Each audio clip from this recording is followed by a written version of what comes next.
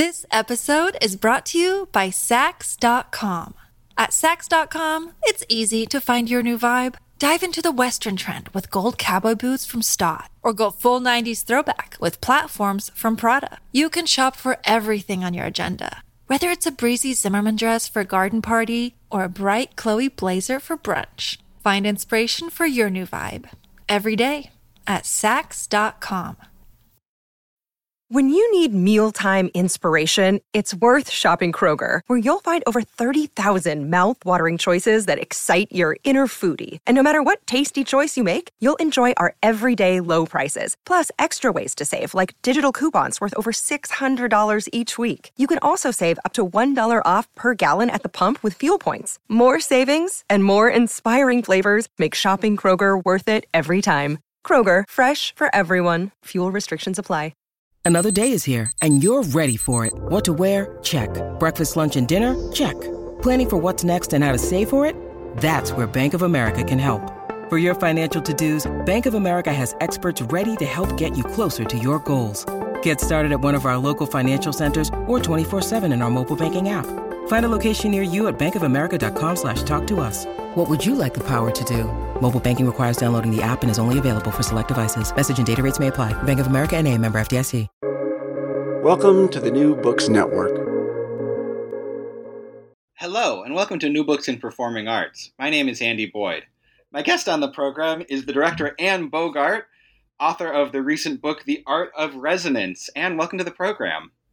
Hi, Andy. And I think you should tell your listeners actually that we actually know each other a bit. Oh, okay. I should let kayfabe drop and say I was Anne's student at Columbia. Yeah. Yeah. You shouldn't hide behind your professional life there so much. Okay. Thank you.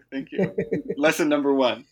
So I really love this book. And there's one sentence you write that I'd like to kind of reflect back to you and hear more about. You write, "Our job as artists is to become consciously resonant to the world rather than alienated from it." Could you talk about what that term resonant means to you? Well, I have to say I'm proud of that sentence now that you read it back to me. It's a nice bit of business. That's a pretty damn good sentence. Yeah. No, the resonance part is comes from a sudden understanding of what the essential nature of and job of the theater is and should be. And perhaps it's true for all of the arts.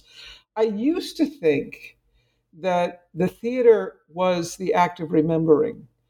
In other words, that we remember people who wrote the plays who may not be with us still. We remember questions that have been worked on for centuries. You know, the great questions are the ones that come back after thousands of years. Why do we do Greek plays? We need to remember these questions.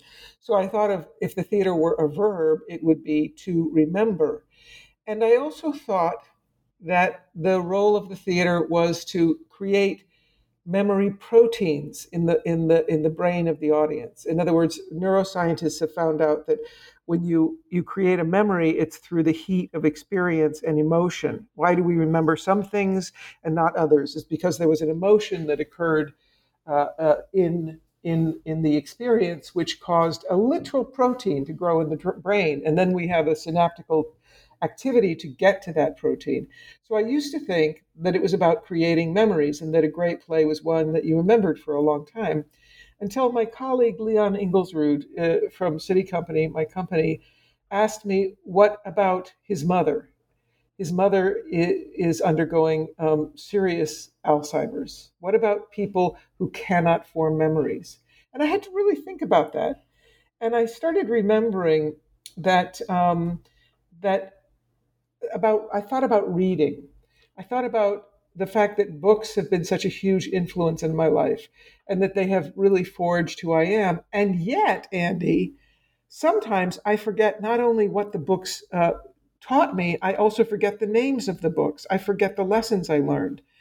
And that used to bother me, that I would read and forget so much, until I realized that it isn't actually remembering, it's the what happens in the act of reading, where a kind of, as they say in French, a frisson de corps, of goosebumps happen.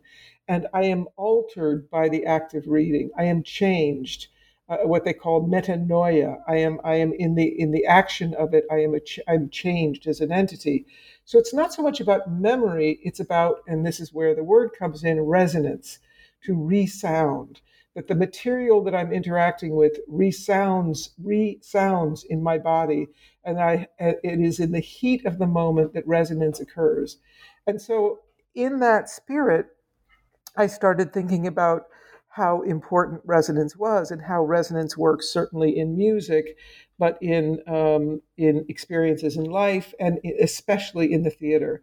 And in the theater, an actor's body resonates with the body of the audience. You know, these sort of essential qualities of what the theater is. And so I decided to write a book about resonance in order to study it.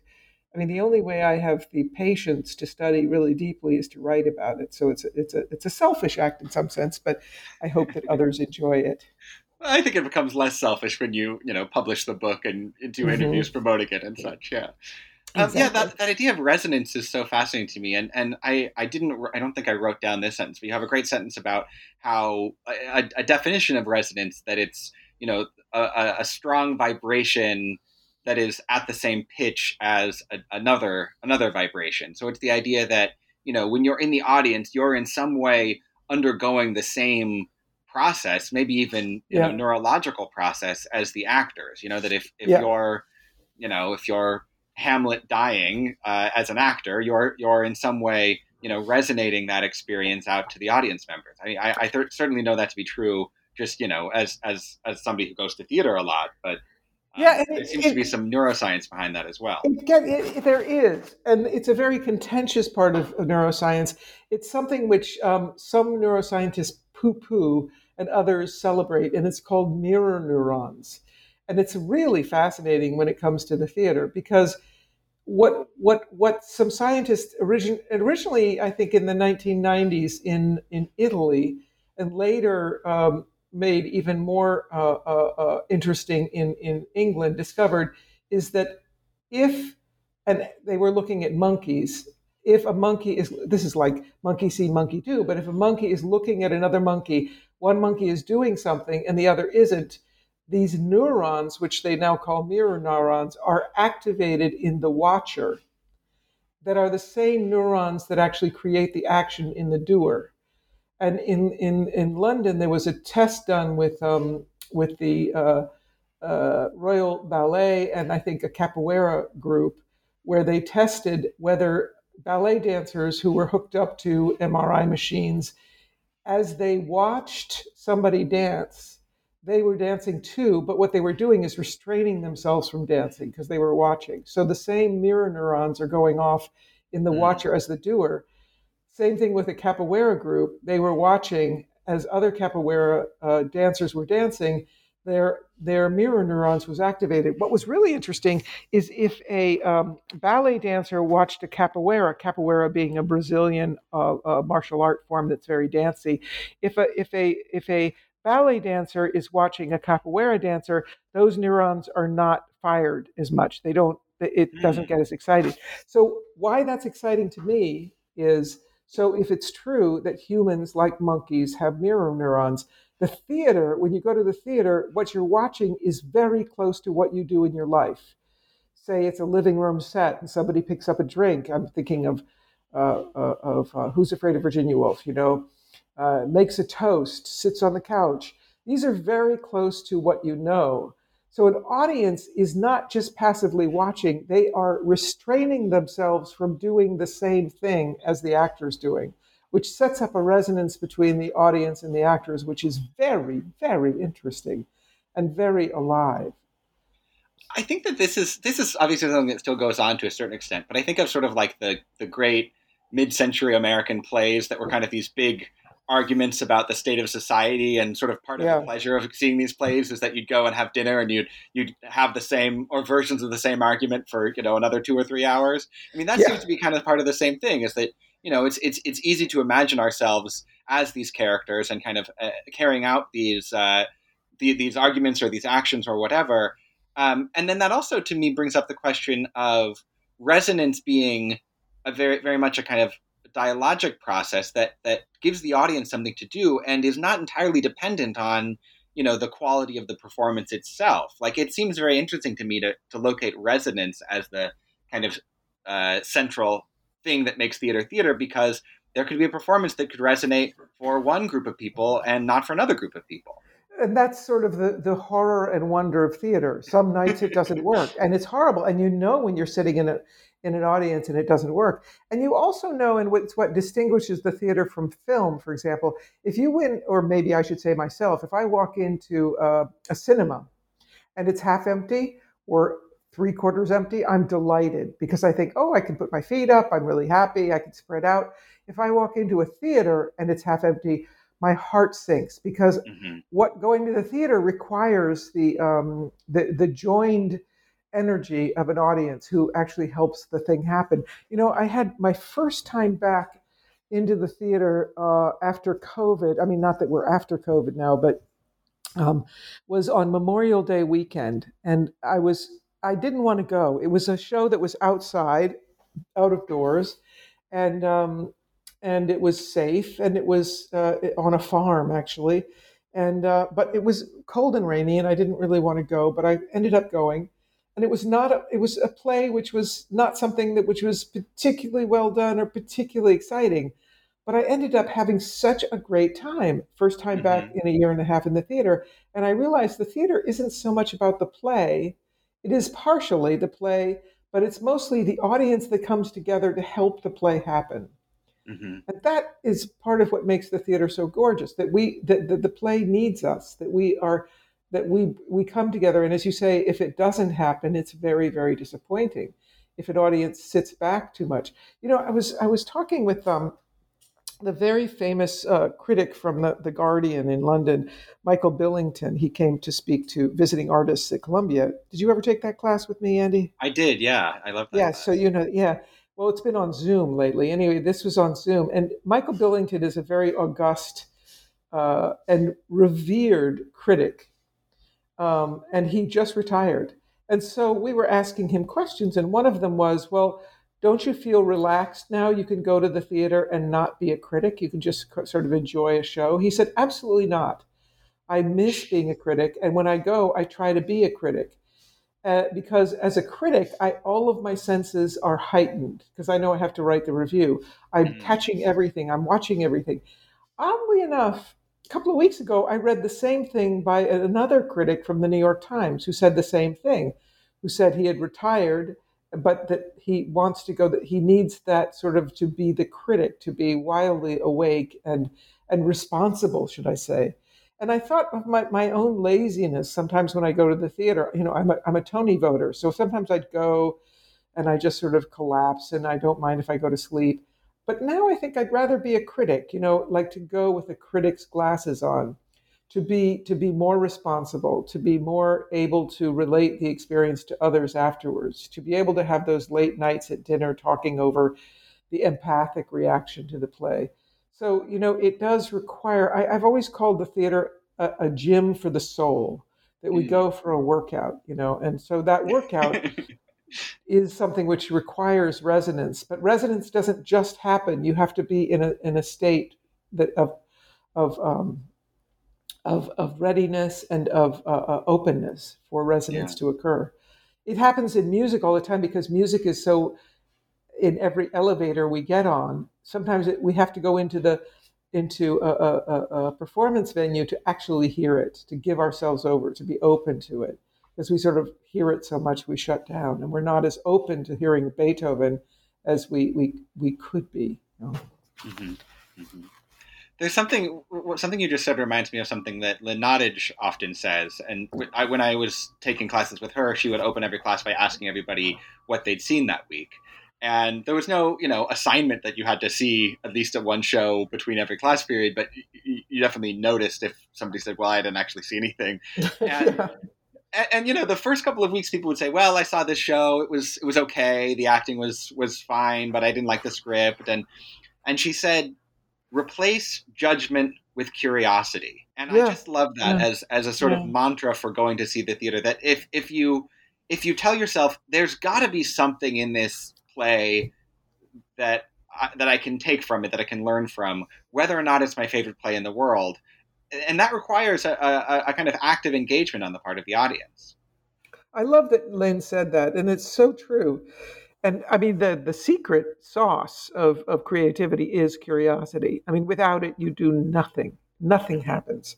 And she's absolutely right. And as an audience member, certainly to bring curiosity to the event rather than cynicism or I've seen it all, or how do we become a blank slate every time we experience a work of art? Mm-hmm. Not that one is a blank slate. One is never a blank slate, as has been proven in the sciences. But we come with certain tools. But as much as possible, to be open to influence, Mm-hmm. which is such a great word and related to influenza. Spreading a disease, dis-ease. It's those words are fascinating. I'd love to ask you about, how you've managed to try to keep open to the kind of vibrations of the outer world at this time of profound isolation. One of the things you write is theater resists the tyranny of simulacrum, Mm. which I feel that is, profoundly true. And one of the things that I love about theater is that they make you turn off your phone. And yet so much of what is being called theater has existed on screens for the past year and a half. Um, have you seen anything in that format that has had that sense of resonance, or do you feel like that is kind of inherent to and exclusive to the live event?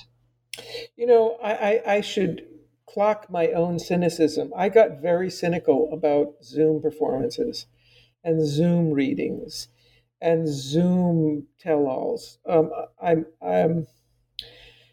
think there's the tendency in the art world anyway, and this is brought on by a consumerist culture, is that idea of expressing yourself, Mm-hmm. which I actually find really uninteresting.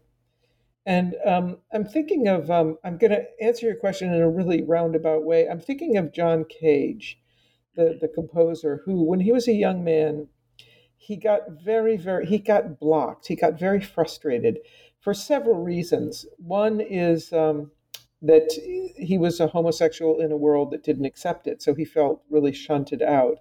And secondly, was because he was around him were this movement called abstract expressionism, and he was really intolerant of art being about expressing yourself, just expressing yourself, which parenthetically, I think was a result of the McCarthy era, that art used to be about things. And then when you were in danger of being blacklisted or thrown out of the company or never country or never working again, you tended to say, what's left? Well, abstract expressionism, or then plays about you and me in my apartment and my problems, so that you don't Mm-hmm. engage in world issues. So he was looking around and he was very frustrated at the whole notion of self-expression. And it wasn't until he started studying Buddhism and found some Sanskrit texts that said that art, the role of art is to create the conditions in which, and I'm going to misquote this horribly, the conditions in which human beings might flourish, really. So it's not about creating something where you express yourself, but about creating a certain conditions in which certain things can happen that are of a high human quality.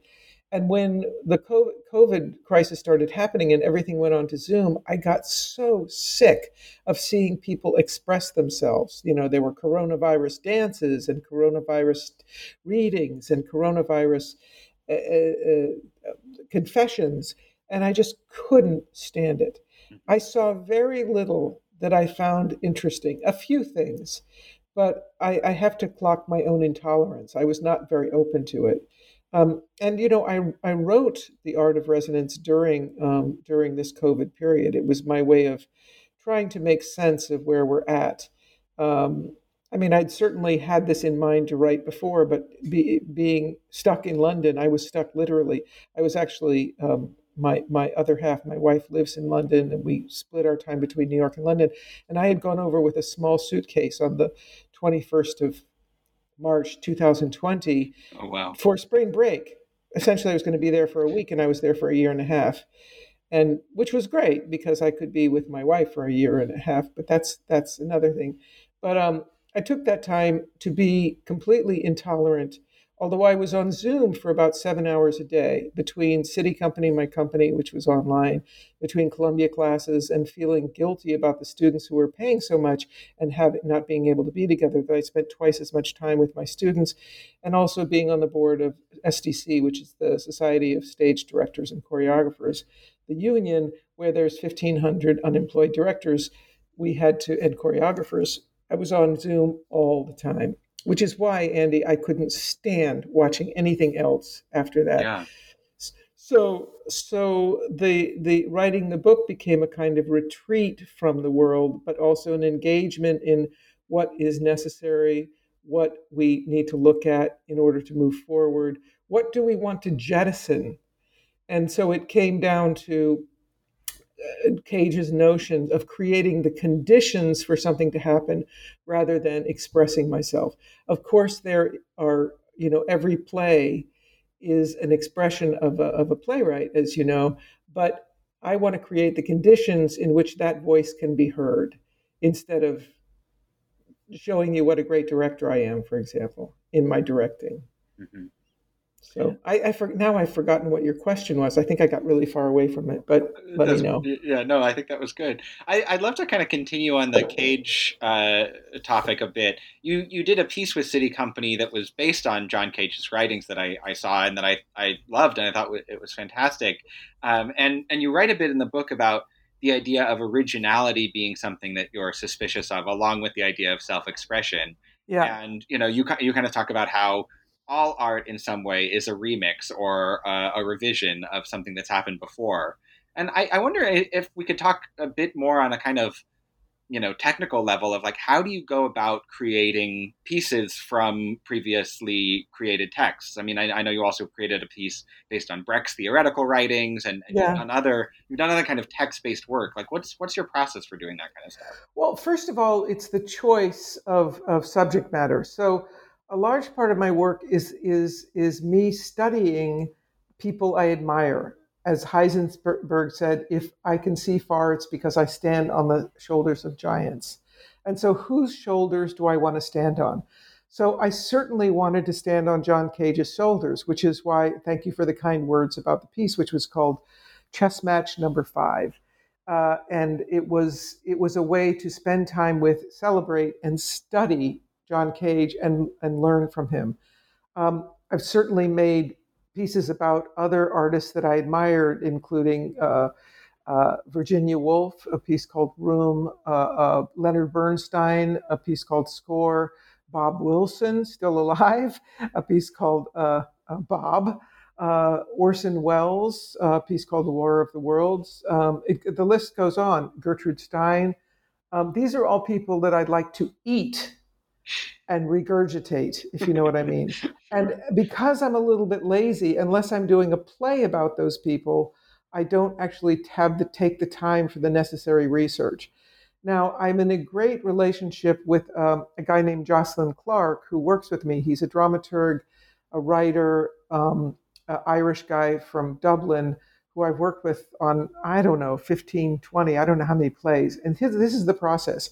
I take about a year to ingest and eat the, say, interviews or writings or whatever, depending on the artist, of possible text. And I send him usually about 200 pages of possible text. And he's a genius. He sends me back a 30-page script that has a sort of through line and narrative, but all based on, he doesn't write anything necessarily. Sometimes he inserts a few jokes and things, but he, which he did with the John Cage piece. He had the idea, if you don't remember, of all those koans that they kept saying during it, which were very funny. Anyway, so he sends me back a script, then the actors memorize it, and then we get in a room and we try to embody it. So that sounds simple. It's a long process. It takes a couple of years to gather the material. Then I don't know what Jocelyn's magic process is. He ingests all the material I send him. He gets an idea for a structure that's usually includes the sort of beating heart, the vulnerability of whatever that character is. Like when he ingested the 200 pages I sent from interviews with Bob Wilson, he found a through line in Bob's relationship to his father, to his family, and somehow there's a sort of emotional through line that I was escaping me that he finds. So it's a shared process, and it's one in which I always emerge richer as a human being, and I hope that audiences who experience it get some of that study in the experience of seeing the play. Yeah. This episode is brought to you by Sax.com. At Sax.com, it's easy to find your new vibe. Dive into the Western trend with gold cowboy boots from Stott, or go full 90s throwback with platforms from Prada. You can shop for everything on your agenda, whether it's a breezy Zimmermann dress for a garden party or a bright Chloe blazer for brunch. Find inspiration for your new vibe every day at Sax.com. Look, Bumble knows you're exhausted by dating. All the must not take yourself too seriously and 6'1" since that matters. And what do I even say other than hey? Well, that's why they're introducing an all-new Bumble with exciting features to make compatibility easier, starting the chat better, and dating safer. They've changed, so you don't have to. Download the new Bumble now.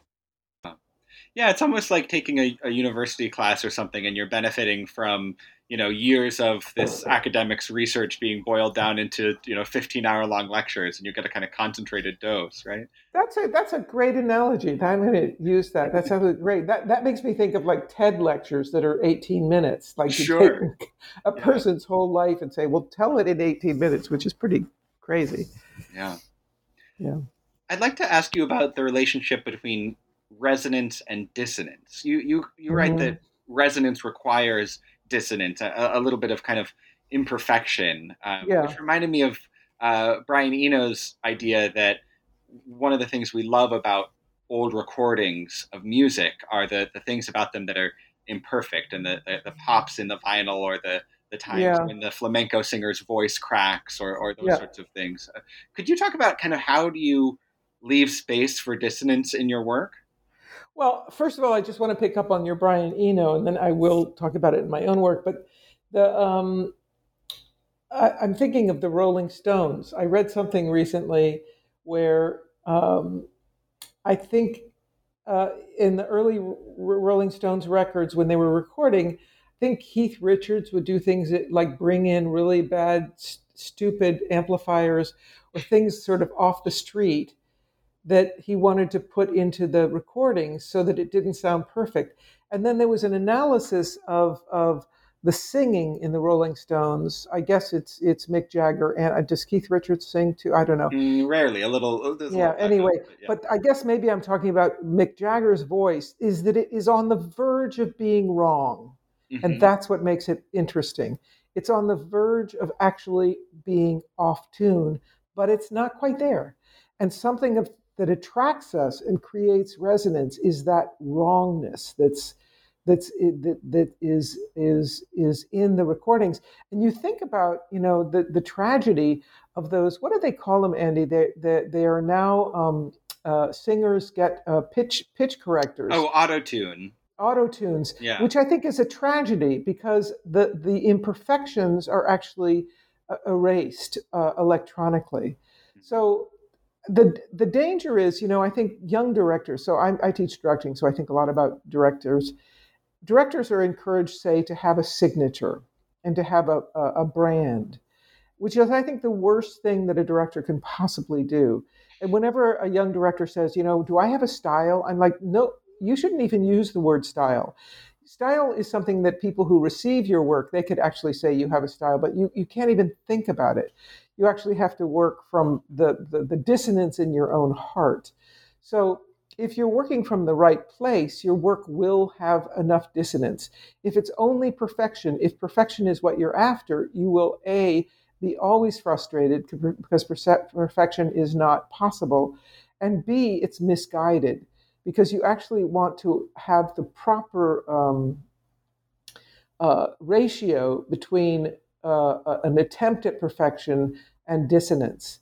And I think the examples that you gave from Brian Eno are great. And to continue it, there's Japanese pottery, which celebrates things that break by putting little gold veins in the broken areas, that you say what is broken is celebrated, what is dissonant, what is imperfect. And imperfection is part of what it means to be human. So if you don't have enough dissonance or imperfection in your work, it's clinical and has no interest and does not resonate. So resonance requires dissonance, a little bit of dissonance. If it's only dissonance, then nobody can hear or see or know what the hell you're doing. But you have to deal with the ratio in between. In terms of personally, I can't say I have a technique for allowing dissonance. I just try to allow myself not to have the answer for as long as I can. Mm-hmm. Is part of it sort of giving yourself permission to stop trying to tinker with a piece and kind of fix everything and kind of letting it go in front of an audience with a little bit of unfinishedness to it? Not for me, because no, not for me particularly. Some people that might be true, but there's a theory that that all of us are either good beginners, good middlers, or good enders, and you can't be all three. You can be one and a half. And I'm a very good beginner. I'm an okay middler, and I'm a lousy ender. Meaning, I walk into tech with my company, and I'm like, got a book in my hand. I go, guys, we should do a piece about Orson Welles. And they'll go, Anne, could you please concentrate so we can finish this piece? I am a lousy ender.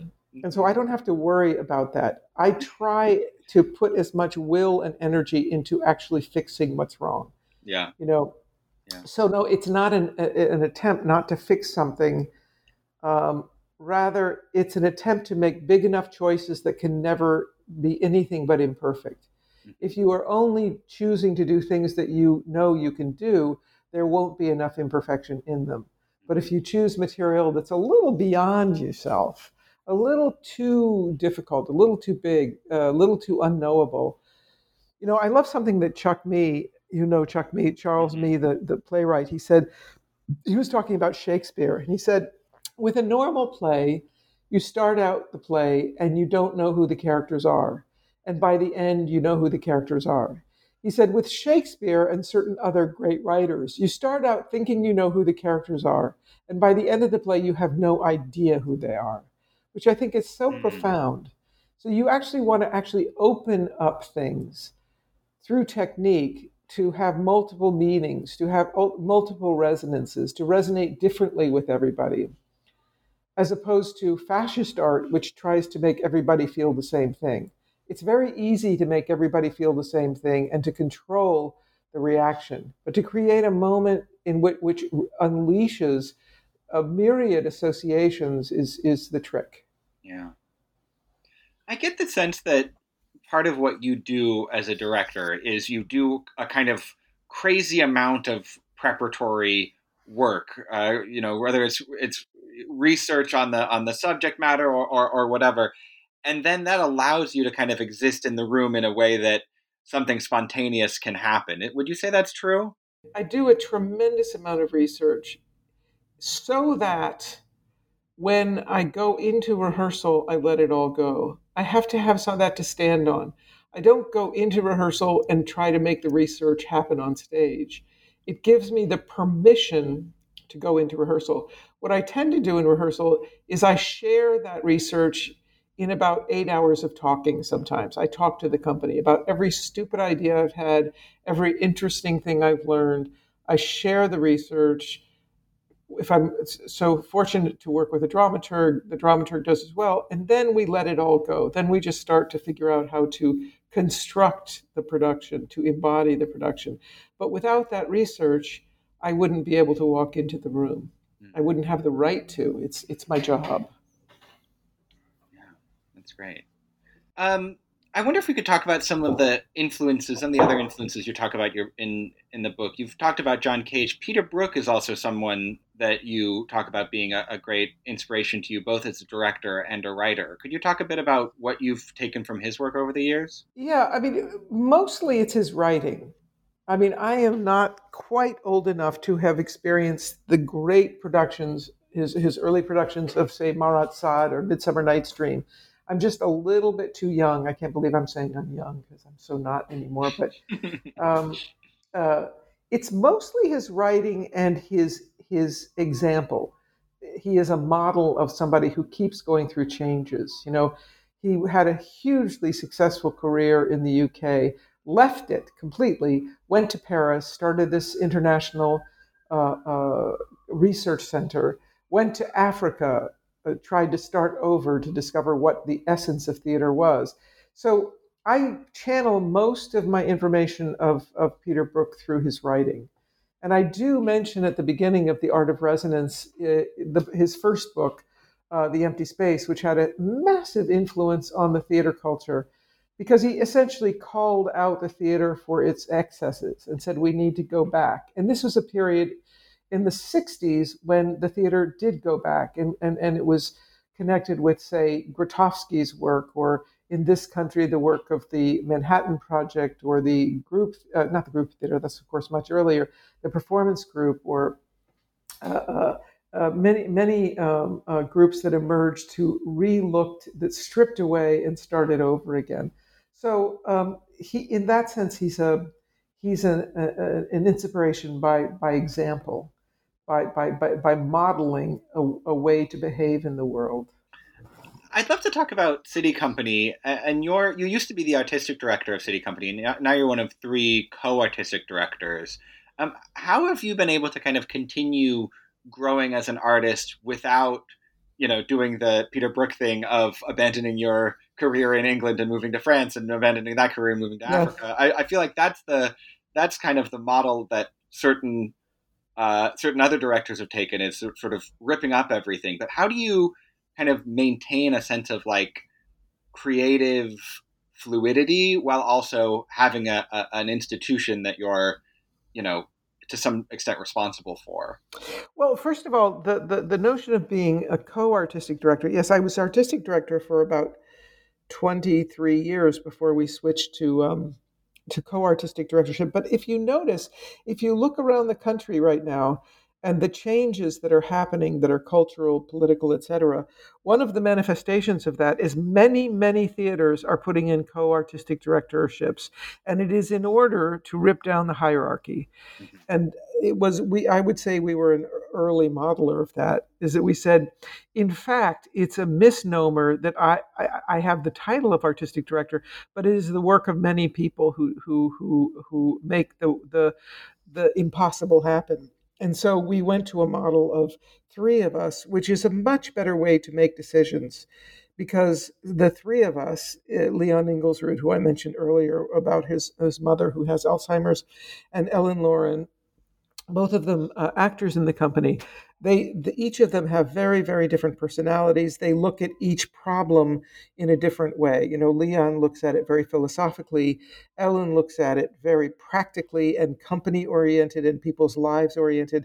And I look at it in prognosing the future, what projects we're going to do. So first of all, that part of it is key. Secondly, to answer your question, the reason I've stuck so long, and we're turning 30 next year, is that these company members keep me honest. I find they cannot tolerate my jokes, for example. I can go into any situation with actors I haven't worked with, and I can be hilarious, and they all love my jokes, and they think I'm so smart. Not City Company. They look at me, and they just say, we've heard that before. Or if I try to do something in rehearsal that's not thought through, they say, we've done this before. You've pulled that card before, Anne. Mm-hmm. They are intolerant of my laziness. Mm. And it's largely for that I haven't left. And also the company doesn't leave. They're all very fierce about dedication. That said, we're reaching our 30th year and making a huge change. We're going to stop being a production company because I didn't want us to just fade out. I wanted us to have, we're having fantastic, despite COVID, we're going to have a fantastic 30th year anniversary season with plays, and we're going to sort of come to a real fullness before we switch to being an organization that's about legacy and training and stuff like that, but no longer. And the other thing is that I get my yayas, is that what they say, by directing opera. When I'm not directing City Company, I direct opera, and I love it. I get to do all the things, and people do laugh at my jokes in the opera rehearsals, and and it's like large scale, and there's some incredible singers, and there's an orchestra in the room. Those things to me absolutely thrilling, and the other thing is that at a certain point with City Company, after we were about 15, 18 years old, I said, wait a minute. So, and this goes back to the idea of imperfection. Right now, this is a company of actors who are really good at what they do, and a company of designers who are really good at what they do. So what's the point? We know we can put on a classical play, a new play. And I started thinking about the fact that we had created a community within the company. And I started thinking the only thing I'm actually interested in is for this group of incredible actor athletes to meet other communities and see what happens. And we started doing works with other companies. We started by doing a production with the Martha Graham company. And then we did a production with Bill T. Jones's company. And then we did a production with Bang on the Can, the amazing music group. Then we did a piece with a visual artist, Ann Hamilton. And then the last thing we did before COVID is we worked with Streb, who are all incredible athletes who can throw themselves through glass, and each time the company will say, well, my company will say, how can we possibly do this? I can't crash through glass. These are things I can't do. So it's the bringing together of two sort of stellar communities to make something new, or co-directing with Elizabeth Streb, or co-directing with Bill T. Jones. These are things that create great collisions that keep me young and really unstable in a good way. Did the Streb collaboration premiere, or was that in rehearsal when COVID happened? It premiered. It was fantastic. We did it in Montclair at Jed Harris at the Peak Performances in Montclair. And Jed Wheeler is an amazing producer, and we ran for 2 weeks. I think it was fantastic. It's too expensive for any theater to take on, because it has all of the Streb machinery on stage, and there's I think there's like 50 gunk machines hanging over them. By the end of the production, the stage is covered with gunk, and the actors are completely covered, the dancers. It's a very messy production, and the text is by Chuck Mee, who had the idea for it originally. It's called Falling and Loving. It's a glorious piece, and I wish somebody could afford to do it again. It's very expensive, and it takes a lot of energy. The crew has to be as large as the acting and dancing company, because it's so technically difficult. But it's a piece I'm very, very proud of, and Streb couldn't have done it without us, and we couldn't have done it without them. Streb Company is like you mentioned, like a very different approach to live performance than City Company, and she's a very different artist than you are. What are some of the things that you learned from that collaboration? And I know you've known her for a while, so or things you've learned from just observing her as an artist. Well, first of all, Elizabeth Streb and I have a basic disagreement. I think all theater is metaphor. She does not believe in metaphor. She says, if a dancer crashes against a glass wall, that's all it is. It is a body against a glass wall. There's no metaphor. I say, if a body crashes against a glass wall, the audience is taking it as a metaphor for hard things in their lives, that it's rich with metaphor. So we began with that disagreement. And another thing is, she said, my dancers cannot speak. And I said, they could do amazing things. And we were very fortunate that she had to go to Paris for a week in the midst of our rehearsals. And as soon as she went off, I looked at the dancers. I said, who wants to speak? But what I learned from her is courage. And the funny thing about Elizabeth, if you looked at Elizabeth Streb, for anybody who doesn't know her, she looks punky and mean. She's hard ass. But when you sit next to her during a performance, she makes these sounds the whole time through. It's like, she's like terrified for her dancers who are doing impossible things. She's actually one of the most vulnerable people I've ever known. And yet she has this courage and this fierceness, which I learned from a tremendous amount. The actors in the company learned a lot. And I can say right in the beginning, they said, Anne, okay, we've done a lot of collaborations, but this one's impossible. I'm sorry, this one's impossible. We can't do what these athletes can do. And plus, Elizabeth has this idea of these gunk machines, these huge buckets that drop all kinds of things, including syrup and ping pong balls and blah blah blah. The bucket has something different. We can't get all gunked up. We just can't. And I said, okay, you don't. There was a sort of area in which, if you walked into it, it's sort of it's like a little swimming pool. And if you walked into it with with no depth, if you walked into it, you would get covered with gunk. And I said, well, you can just stand on the outside. We'll just don't worry about it. We'll figure something out. We started working together, and all of a sudden, the actors. They said, okay, we want to go in. I said, but we don't want to get that dirty. I said, so put on hazmat suits. Then there was the day when they said, let's take off the hazmat suits. Let's just go in. It's such a process of finding courage. Same thing for the dancers. They wanted to speak. They were terrified. And we had them speak beautiful. And they speak beautifully. They speak beautifully. So, it's a crash of cultures. And as you say, there couldn't be anything. We're very, very different. And yet there is, as an underlying truth, there is something called respect. That Elizabeth and I have massive respect for one another and trust. And with that, you can do a lot and embrace the differences, in which case I would say the dissonances between us and among the two companies. Something I've noticed about you for a while, and that certainly comes through in this book, is that you have a great interest in science and in kind of knowing the latest scientific discoveries. I'd love to know kind of, when did that begin for you? When did you start reading books about science and the brain, Yeah, things like that? I was always terrible in math and science. Mm-hmm. Terrible in high school. I couldn't get far enough away from it in college. But it started, I think, in about 1994. There was an article that came out. It was the front page of the New York Times Sunday magazine. It was a picture of Stephen Hawking. And the article that went with it, he said that there are such important breakthroughs in quantum and astrophysics that everybody needs to study it in order to learn what it means to be human, to be a better human being, what it means to live, what it means to die. You just need to know these things. And so I thought, okay, he's a smart guy. I better start figuring it out. So I went to the bookstore and got all these books on quantum physics for beginners or Tao of physics, all these sort of for stupid people. And I started reading them, and they were interesting up to a certain point. But then when an equation came along, my brain broke down. I just couldn't do it. I couldn't understand. So I'd put the book down, and then a couple of weeks later, I'd try again. I'd get a new book.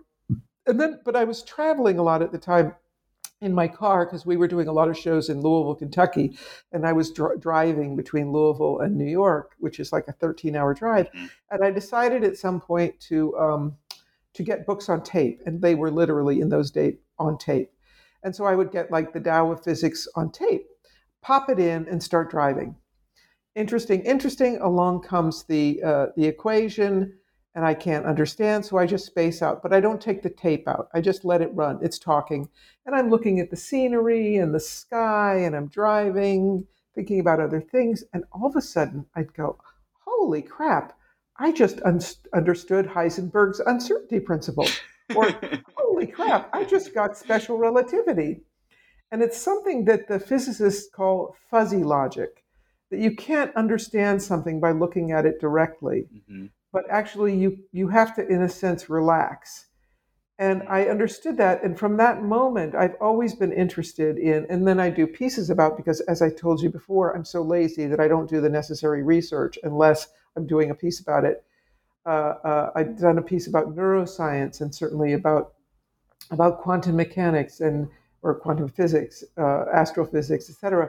And so it made me relax and realize that I can grasp these notions if I just relax enough and don't get too intent on understanding everything. And that study has led me to change. It has resonated with me, and so I enjoy studying now without being so afraid. Mm-hmm. Another kind of body of knowledge that you draw on a lot is spirituality. And I know you have a meditation practice. I'm wondering, for you, does the theater feel like a sacred spiritual place? 100%. I actually think the theater is a spiritual activity. But there's certain words which one shouldn't use too often, and one of them is spiritual. Hmm. In other words, if I went around saying what we're doing is a spiritual activity, I think it would it wouldn't end well. But ultimately, yes, at its heart. Now, what does that mean? It means that what we're discussing is not about you and me and our apartment and our problems, but we're discussing how we are interlinked. We are, to use uh, science language, we are talking about quantum entanglement, how we are connected to the past, how we are connected with each other, how we are connected with different parts of the universe. So certainly, yes, I think the theater is particularly a spiritual activity. Yeah, I wonder too about. I mean, because you're somebody. Do you meditate every day, or do you do? I don't know the terminology, but is that's a regular practice for you, right? It is, but also when I was uh, 22, I started studying Tai Chi Chuan, Hmm. and then I had a great teacher in New York, and then I went to Montreal where her teacher was and got my teaching certificate. So Tai Chi Chuan has been and it's related to the Taoist philosophies. It's a physical embodiment of Taoism. So I learned Taoism through the body. I spent years doing Aikido. I can't do it anymore because my hips and knees won't do it anymore. But certainly yoga, all these physical practices that are connected to spiritual practice. But I do meditate every day, and it's a good thing to do. Yeah. And I think too that that relationship to spirituality, not as this sort of like airy abstract thing, but as something that you wake up every morning and you do the thing. You go through the actions that are an expression of a spiritual Yeah. belief. Feels like easier to translate into a rehearsal room than maybe a notion of what it means to be a spiritual person that somebody would have if they didn't have that kind of a practice. Yeah, I mean, it is a practice. It's a Yeah. practice, and it's a practice of remembering also what it means. And I think without a physical practice, it's quite difficult. And I would call meditation a physical practice, as is Tai Chi Chuan, a physical practice. That's very, very helpful. There's one thing I want to ask you about. This is switching topics entirely, but uh, you give in the book a kind of brief history of how viewpoints came to be, which I found fascinating. I didn't know any of this Mm. story. Yeah, I've yeah. been hearing this term for 15 years, but I had no idea where it came from. Could you kind of tell us a bit about that story and how viewpoints came to be, and kind of, I don't know, what is it? Well, I'm glad you bring that up because I very consciously in the book wanted to set the record straight Hmm. because I did not invent the viewpoints, and I'm often given credit for having done so. Even though at the beginning of every viewpoints class, and over, I mentioned the person who actually, quote, dreamed it up, which is a choreographer named Mary Overly. And I met Mary Overly in 1979 when I started teaching. Both of us were in our 20s, and we started teaching at the Experimental Theater Wing at NYU, ETW. And she had, out of her own sort of solitude, and her influence from the Judson Church era dancers, she was a little after them, as was I. She's a tiny bit older than I am. She died recently, unfortunately. She came up with something. She asked, "What is performance?" And she sees it as subsets of time and space. And she came up with what she called the 6 viewpoints. And the word was separate. View points were 2 separate words. And she started teaching it and sharing it and working with it as a dancer to her students at ETW. And she and I started working together. And she showed me what she was doing, and it knocked my socks off. It blew me away 100%. Because I was used to theater, which was very hierarchical, where the actor waits for the director to tell them what to do. Mary's work was about saying, okay, here's a blank slate.